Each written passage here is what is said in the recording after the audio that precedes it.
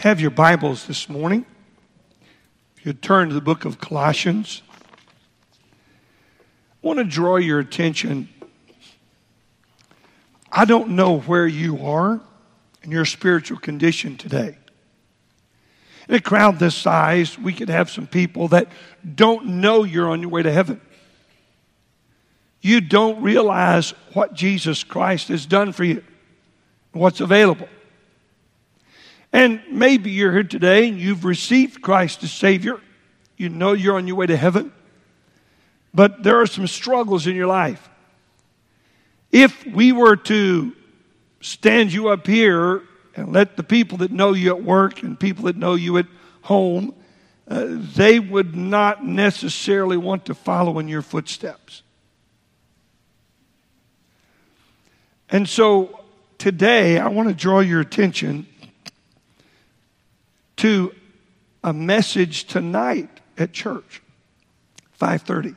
We're going to look at a word tonight. How to renew our lives in the image of Christ. Do you see this sign here? Into His image. It's our theme for the year. It's over on the other side.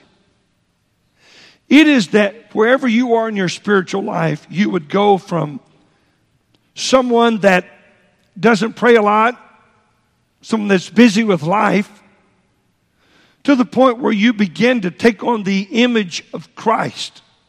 So that when people see you, they say, there goes a Christian, a little Christ. That's the role that we're supposed to play in this life. That's why Jesus came, was to give you the opportunity, number one, to be redeemed. Notice, if you would, Colossians chapter 1, one of my favorite passages I memorized many years ago. You'll notice in verse number 12, giving thanks unto the Father which hath made us meet, or made us partakers, opportunist, to be partakers of the inheritance of the saints in light. The Lord, the Father, made it possible for you and I to be partakers of eternal life, have an inheritance in heaven. Notice, verse 13, who hath delivered us from the power of darkness. That's a place called hell. And hath translated us into the kingdom of His dear Son. Your eternal destinies have already been changed. Notice, in whom we have redemption through His blood, even the forgiveness of sins. Maybe you're here today and you don't know that you have a home in heaven.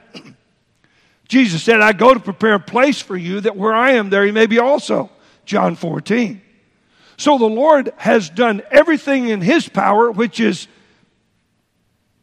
He can do anything except one thing. He will not make you receive His Son as Savior and payment for your sin. He'll not do that. He'll make every opportunity for you to trust Him. He's already paid the debt. Notice, if you would, in verse number 14, in whom we have redemption. Our debt has been paid. We've been redeemed.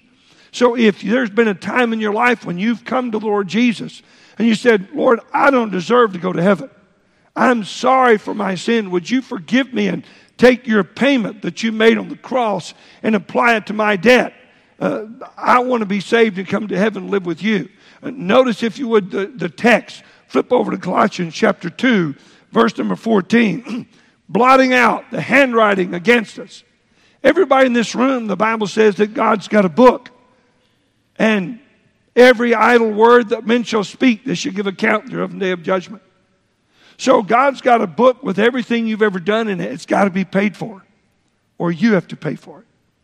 That's the reason Jesus came, was to redeem you and I from the place called hell that we deserve because we're sinners. It is an amazing story to me.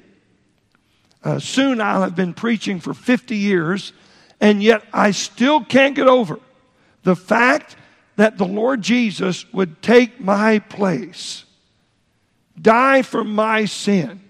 The Bible says, while we were yet sinners, Christ died for us. Not while I became a preacher. Now David Pittman is trying to be a good guy, so I'll die for him. No, while I was in my worst condition possible, Jesus paid my debt.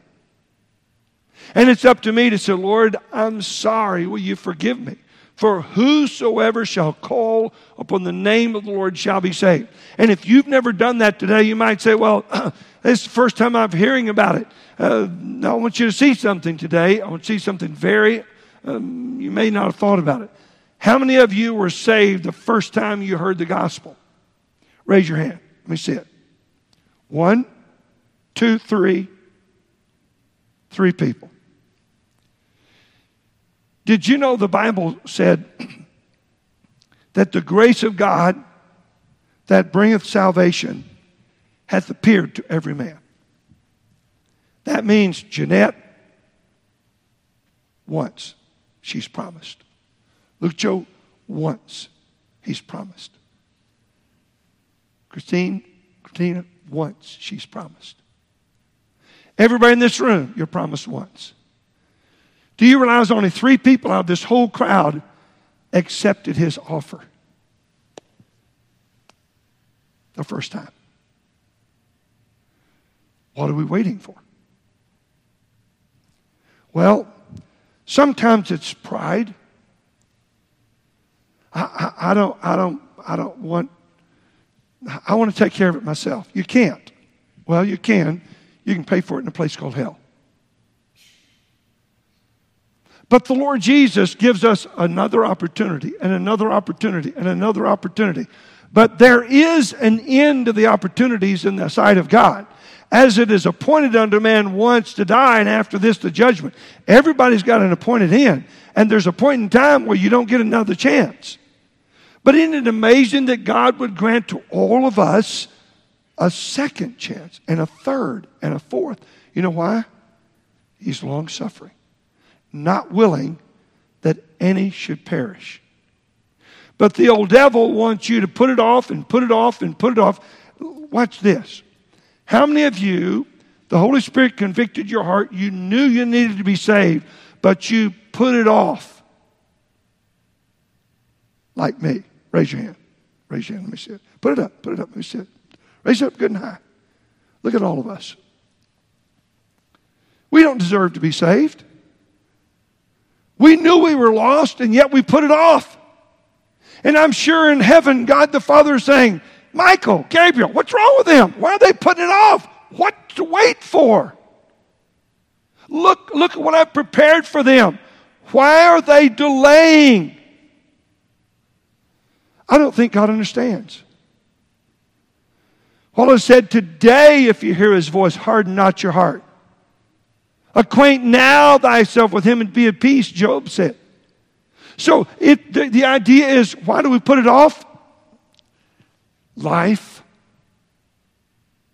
We don't want to be embarrassed. We don't want to make a decision. Commitment is difficult for us. That man on the video that we heard about, I have decided to follow Jesus.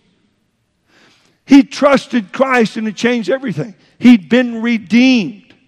But he took the next step and said, I want him to be ruler in my life. I want him to be first. Not only do we trust him as Savior, and if you've trusted Christ as Savior, then that's wonderful today. Now the rest of your life, who are you going to live it for? So the idea is, I want to make him the ruler of my life. Notice, if you would, Colossians chapter 1. Look, if you would, in verse number 18. The last phrase, it said that in all things, this is Colossians 1:18, the last passage, the last phrase, that in all things he might have the preeminence. I want to be the ruler of your life. I want you to follow me. Most Christians never get to the point to where they're willing to follow the Lord Jesus. All in. Do you realize Jesus is hanging on the cross and he said to his Father, Father, I'm going to do what you want me to do. I'm going to die. I want to do it for your sake and I want to do it for the people's sake. Lord, I'll do it. Jesus Christ made the decision. Just like that man did, Jesus Christ made the decision to die for sinners, and we didn't deserve it. He made the Father first in his life. Have you put Jesus Christ first in your life? Now, let me explain what I mean by that. It is that you and I, we think about him when we get up in the morning. We think about what his plan is for us today. Lord, I want to do your will today. I know I got to go to work, but Lord, I want you to help me that this day that I would do what you want me to do. Help me to work in the right spirit. Lord, help me to work in the image of Christ. I want to be like you. I want you to be first in my life. I want everybody to know it. You see, that's the Christian life. That's why the Lord saved us, was that we could live for him. And so whenever someone else saw us, they said, I want to be like that. I want to be honest like that. I want to be truthful like that. I want to be good like that. I want to be kind like that. I want to be, that must be what Christ is like. That happens when you make him the ruler of your life. He is preeminent. But you'll notice you got to follow the right resource. Look, if you would, take your Bible and turn to chapter 2 and verse number 7. He says this, rooted and built up in him and established in the faith. Most Christians are not rooted in Christ. They're not anchored down so that whenever someone hurts their feelings, they don't give up. So look, folks, everybody in this room, we're going to do things that are not right. Even after we've trusted Christ as Savior, we're not perfect.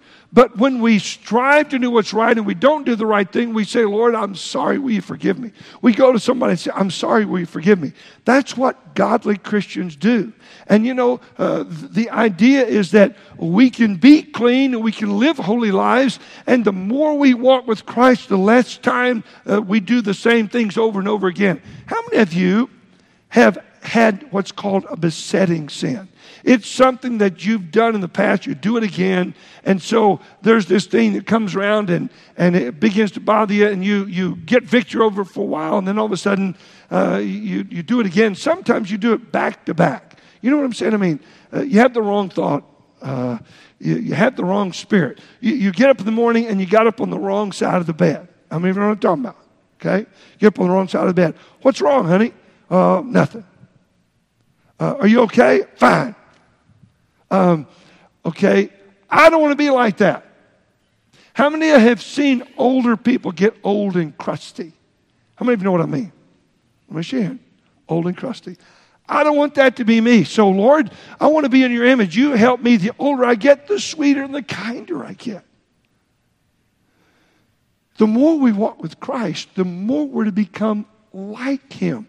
So we begin to get rooted like an oak tree, and we begin to send our roots down. I want to show you tonight how to do that. Notice, if you would, I want you to see this. We need to be renewed in our life. Notice Colossians chapter 3. Look up verse 10. We're going to study this tonight. By the way, Sunday night and Wednesday night, we study different books of the Bible. In the morning time is more of a textual message. But I want you to notice, if you would, verse 10. And have put on the new man, which is renewed. It's renovated in knowledge and after the image that created him. So we're to renew our life. We're to renovate our life. How many of you watch these shows of renovating houses and buying houses and flipping them? How many of you watch those shows? Okay. How many have ever seen them go in and say, oh, that's a good house. I can make a lot of money with that. And they go and they take it all the way down to the studs and look at it and say, what are they doing? Sometimes we have to be taken all the way down to the studs and sort of start over and build it back to make it something beautiful. So when people come in and the Lord Jesus comes into our life and he says, wow, what a change. The Holy Spirit can help you renew your life into the image of Christ. Read it again. Notice verse 10. And have put on the new man, which is renewed in knowledge after the image of him. The Greek word here, image, is the word icon. It's the same thing that you get on your phone and you pull it up and those are icons. You click on them and you see something. Well, people are supposed to look at us and see Jesus. That's the image of Christ. I'm supposed to be an icon of Christ. That's in His image. And we renew our lives. We begin to put our roots down so that we tell the truth. So that we rejoice when things are difficult. So that we don't act like other people act when they're hurting. We're just different. But don't you notice the why? Notice, if you would, the result of our life is to be like Christ. We're all supposed to be working toward this end result of being in the image of Christ. Folks, if you're not working to be in the image of Christ, you're wasting your life. Because most people never read a Bible, but they'll read you. They'll watch you and see how you react and see how you respond. If someone's serving you and maybe they make a mistake and they pour water on you, or your food doesn't come on time and you're waiting and what happens to our spirit? Do we lose our spirit? I want to speak to the manager. I try to leave a track each time that I am going to get a meal, and I'll leave one of those. And there are times whenever my spirit gets in the wrong place. And I can't leave that. So rather than saying, I don't deserve to be treated like this, I'll say, Lord, I'm sorry. Would you help me to have a joyful spirit? Maybe this young man is new. Last week, we were someplace, and a young man was serving, and he was trying to do a good job, but he'd forget this, he'd forget that, and I'd say, man, I appreciate you serving me. How long have you been doing this? And he said, you're my first person. And so I said, well, I tell you what, I can tell you're trying hard, and that's great. I want to give you something, and so I was able to give him a tract, but I had to work on my heart first. Anybody ever had that? Okay, look, at the meal, I'm to have the image of Christ. When my wife fixes something, I'm to have the image of Christ. When I get up out of bed, I'm to have the image of Christ. The end result of every teenager's life is to be like Christ. The end result of everybody in this room, every wife and every husband, your goal, your end result is, I want to be like Christ. And folks, you've got to allow your life to be renewed. Tonight I want you to come, and I'm going to step by step go through the scriptures and show you how to renew your life. It would take 20, 30 minutes. Don't have that time this morning. But I want you to understand we're doing an overview of Colossians, a group of people that Paul writes to while he's in prison because he loves them. He cares about them. Look, if you would, in Colossians chapter 2. Look in verse 1. For I would that you knew what great conflict I have for you. And for them at Laodicea, for as many as have not seen my face in the flesh, that their hearts might be comforted. I don't want you to worry about me. I'm in prison, but I'm going to be okay.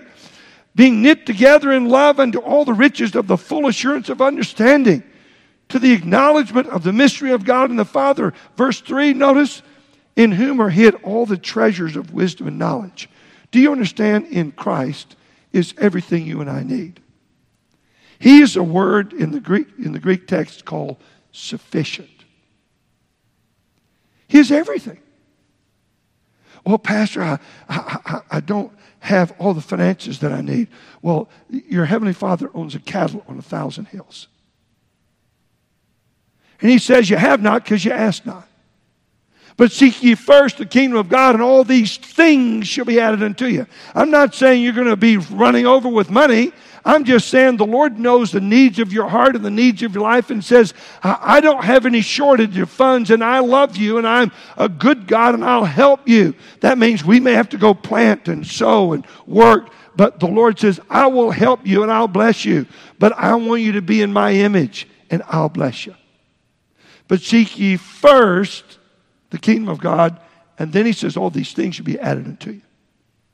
So the idea is you put him first and then you trust him, and he says, I'll take care of everything. Now, I want you to notice, lastly, I see he'll redeem us, but he wants to be the ruler of our life, and we need him as the resource to grow. Notice what it says, in whom are hid all the treasures of wisdom and knowledge. Everything that you need is in Jesus Christ. How much time do we spend with him?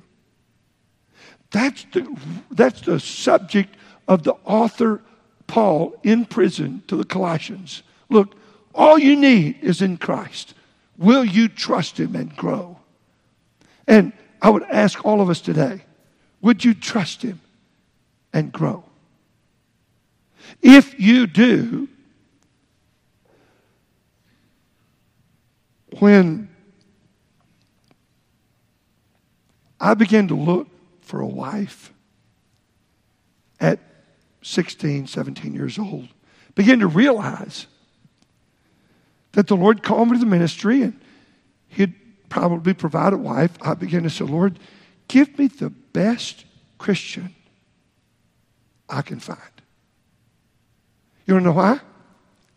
Because in order to be the best Christian she could be, and then, Lord, help me to be the best Christian I can be, so that when you bring us together, we're going to treat each other royally. Why? Because, notice if you would, turn with your Bible and notice Colossians chapter 3, and notice if you would verse 23. I want you to see this verse. Here's the reason you want to be in the image of Christ. He wants to be your ruler. He is our resource. He's the result of our life in the image of Christ. But here's the reason. I want you to notice this. Verse 23. And whatsoever you do, do it heartily, as to the Lord and not unto men, knowing that of the Lord ye shall receive the reward of the inheritance, for you serve the Lord Christ. You know, Janet and I, when we met, I said, look, let's take a little bit of time and pray about this. So we took a month and fasted and prayed and said, Lord, give us direction. Lord, we want to do your will. And I figured if she didn't call me and she prayed all month, that she was serious enough about the Lord that she wanted to put him first. The reason for everybody in this room to want to be in the image of Christ is because you want to please him. He's the reason. If there's any other reason, well, I want to be a good husband. I did want to be a good husband. But I know if I put the Lord first and let him be the reason I do everything, I cannot mistreat her for very long. And I also know that when I do something that's wrong, she'll forgive me, because she can't go very far down the road without being forgiving to me, because that's required to please Christ and be in his image. Did you know the Bible says Jesus Christ will forgive you for anything? If you humble yourself and say, Lord, I'm sorry. So the greatest marriages on earth are between two Christians that Jesus is the reason. Because he's got to treat her right, she's got to treat him right, and it brings us closer together as you begin to read God's Word and study God's Word in the mornings, and you get up and I want to have a great day, and I want to be good to you, and I want to be good to you. It's heaven.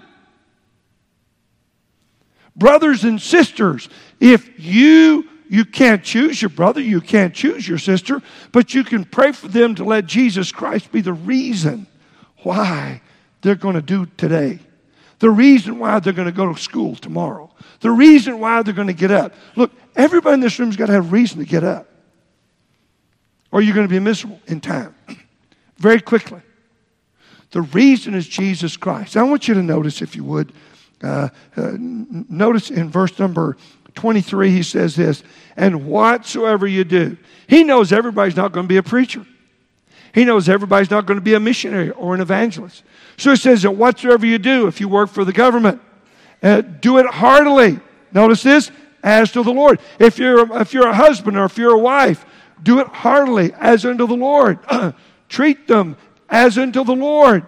Treat her like she's the king's daughter. Treat him like he's the king's son.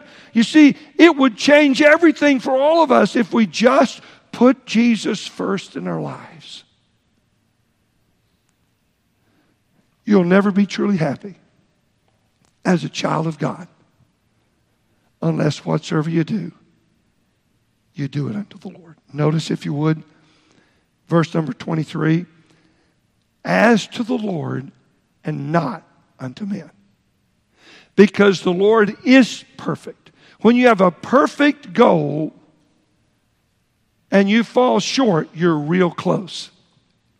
If you have an imperfect goal, my goodness, you're all over the place. Jesus Christ is our image that we follow. You know, in the early days, Paul and Silas, they had just gotten whipped because they were proclaiming the gospel early days in Philippi. So they were thrown into prison. And about midnight, they just got to talking about the privilege it was to suffer for Jesus Christ. Their backs were beaten and bloodied. They were in stocks, and they were in the dungeon, the deepest part of the prison. And they began to sing. Now listen very carefully. They began to sing. Before Jesus went to the cross, he went into the garden and prayed. But they began to sing and rejoice because they were God's child and they got a chance to serve him even though it cost them something. Their backs were bloodied. And they began to sing, oh, how I love Jesus. I mean, they began to sing. And the jailer woke up and said, what is going on here? And all the people in the prison heard them singing. And so then God says, okay, you've gotten their attention, fellas. Thank you for being in my image. And he sends an earthquake and all the doors of the jail open up. And the chief prison guard comes out, sees the doors open, grabs his sword and starts to fall on it. Because he knows what happens when you lose a prisoner. It's your life. And it's disgrace in front of everybody for you and your family. So it's just quicker and easier just to take your own life. He's starting to fall on his sword. And Paul says, stop. We're all here. He comes running over and he falls down in front of him. He says, what must I do to be saved? That is what our lives should portray. That when somebody is scared for their life, they're afraid for everything, they're about ready to lose everything, they come to us and say, how can I be like you? What do you have? I was growing up. And I was in a good church, and there was a deacon there, and his son was my best friend. And we all loved it because he was a holy man, 70-something years old. Kind of calm, sweet, gray-haired, wife very godly. His son, my best friend, was a missionary in Europe for 20 years. Just passed away this year. I loved it when our pastor said, Brother Cumbus, would you close the service? Oh, I love that. Everybody bowed their head, and the church could sense the presence of the Lord. You could see people. And he would just start to pray. And it was like the Lord came. And he was just dismissing the service. Lord, Father, it was like God was there. And many a time I've said, Lord, I want to be able to pray like Brother Cumbus can pray. That example, that image is in my mind for 50 plus years of hearing a man pray. And I want to see some young people to say, Lord, I want to pray like you prayed in the garden. I want you to be my image. Where are the great prayer warriors? Do you understand that you could be in prison and be a great prayer warrior? I'll close with this. Turn in your Bibles to Colossians chapter 4. And notice with me, if you would, in verse number 12. Epaphras, notice, who is one of you, a servant of Christ. We think he was the pastor of this church and he's in prison. Notice, saluteth you, always laboring fervently for you in what? In prayers. That ye may stand perfect and complete in all the will of God. I want you to know something this morning. That'd be my dream for you. This is a church family. Maybe you're a guest. But I've never met anybody that it wasn't my dream for them to be redeemed, to let Christ rule their lives, to be renewed into the image of Christ because they loved Him. They wanted to please Him. It was their reason. You know, today, I dream about the people in this room standing before God and being in His image. Perfect. Not sinless, confessed. Clean and complete. There's nothing in your life that you say, I know I have a weakness there, but it's okay. All of you, I just want you to hear two words. Well done. I'm proud of you. From the ushers, to the orchestra members, to the choir members, to Brother Brandon, Brother Scott, who I pray for every day, to the school teachers, to you in this room. I want you to be perfect and complete in Christ so that when you're at work, you shine. And people say to you, what do I do to be like you? Today, are you working to have the end result of being in the image of Christ? If not, start now. Start today. Let's bow our heads forward to prayer this morning. I'm going to ask the pianist to come and play a verse of invitation hymn. Maybe you're a father today and you have not been the father that you expected yourself to be, or the mother you expected yourself to be, or the employee that you expect yourself to be. You need to come to this altar and say, Lord Jesus, I want to be perfect and complete. Lord, I want to be like you. Lord, I want you to be honored with me when I see you. Remember, it said that when you receive your reward, you'll hear the words, well done. We're going to have a word of prayer. We're going to stand to sing. Maybe you need to come and join our church. You'd like to be a part of this church family. I'd love to have you. Our church family would love to have you. Maybe you're here today and you need to be saved. You need to trust Christ as Savior. If you died today, you don't know you're going to heaven. Would you come? Let me help you. One of my greatest joys would be to see you trust Christ as Savior. And I don't care what your name is in this room. I delight to see you trust Christ. And maybe you're here today and you say, Pastor, I've trusted Christ, but I just need to talk to the Lord a little bit this morning. I'm not what I ought to be. I want to encourage you to come to this altar. Or maybe you're like Epaphras. You've got the burden for someone in your family. You want them to trust Christ, or you want them to grow and to be rooted in Christ. You come and just kneel at this altar and say, Lord, like Epaphras did for the Colossae, people of Colossae, would you come and pray for those in prayer? No one can stop you from praying. Nobody on the face of the earth can stop us from praying. The mightiest Christians on earth are those that pray. Father, speak to hearts today. In your name we pray. Amen. Let's stand to our feet, if you would, please, as Brother Scott leads us in a verse of invitation to him. If you need to come this morning, this verse is for you. You come right ahead. That's right. You come right ahead. I have decided to follow Jesus. Whatever the need is this morning, like to be a part. To follow Jesus. I have decided to follow Jesus. No turning back, no turning back. behind me, the cross before me, the world behind me, the cross before me, the world behind me, the cross before me. No turning back, no turning back. Though none go with me, still I will follow.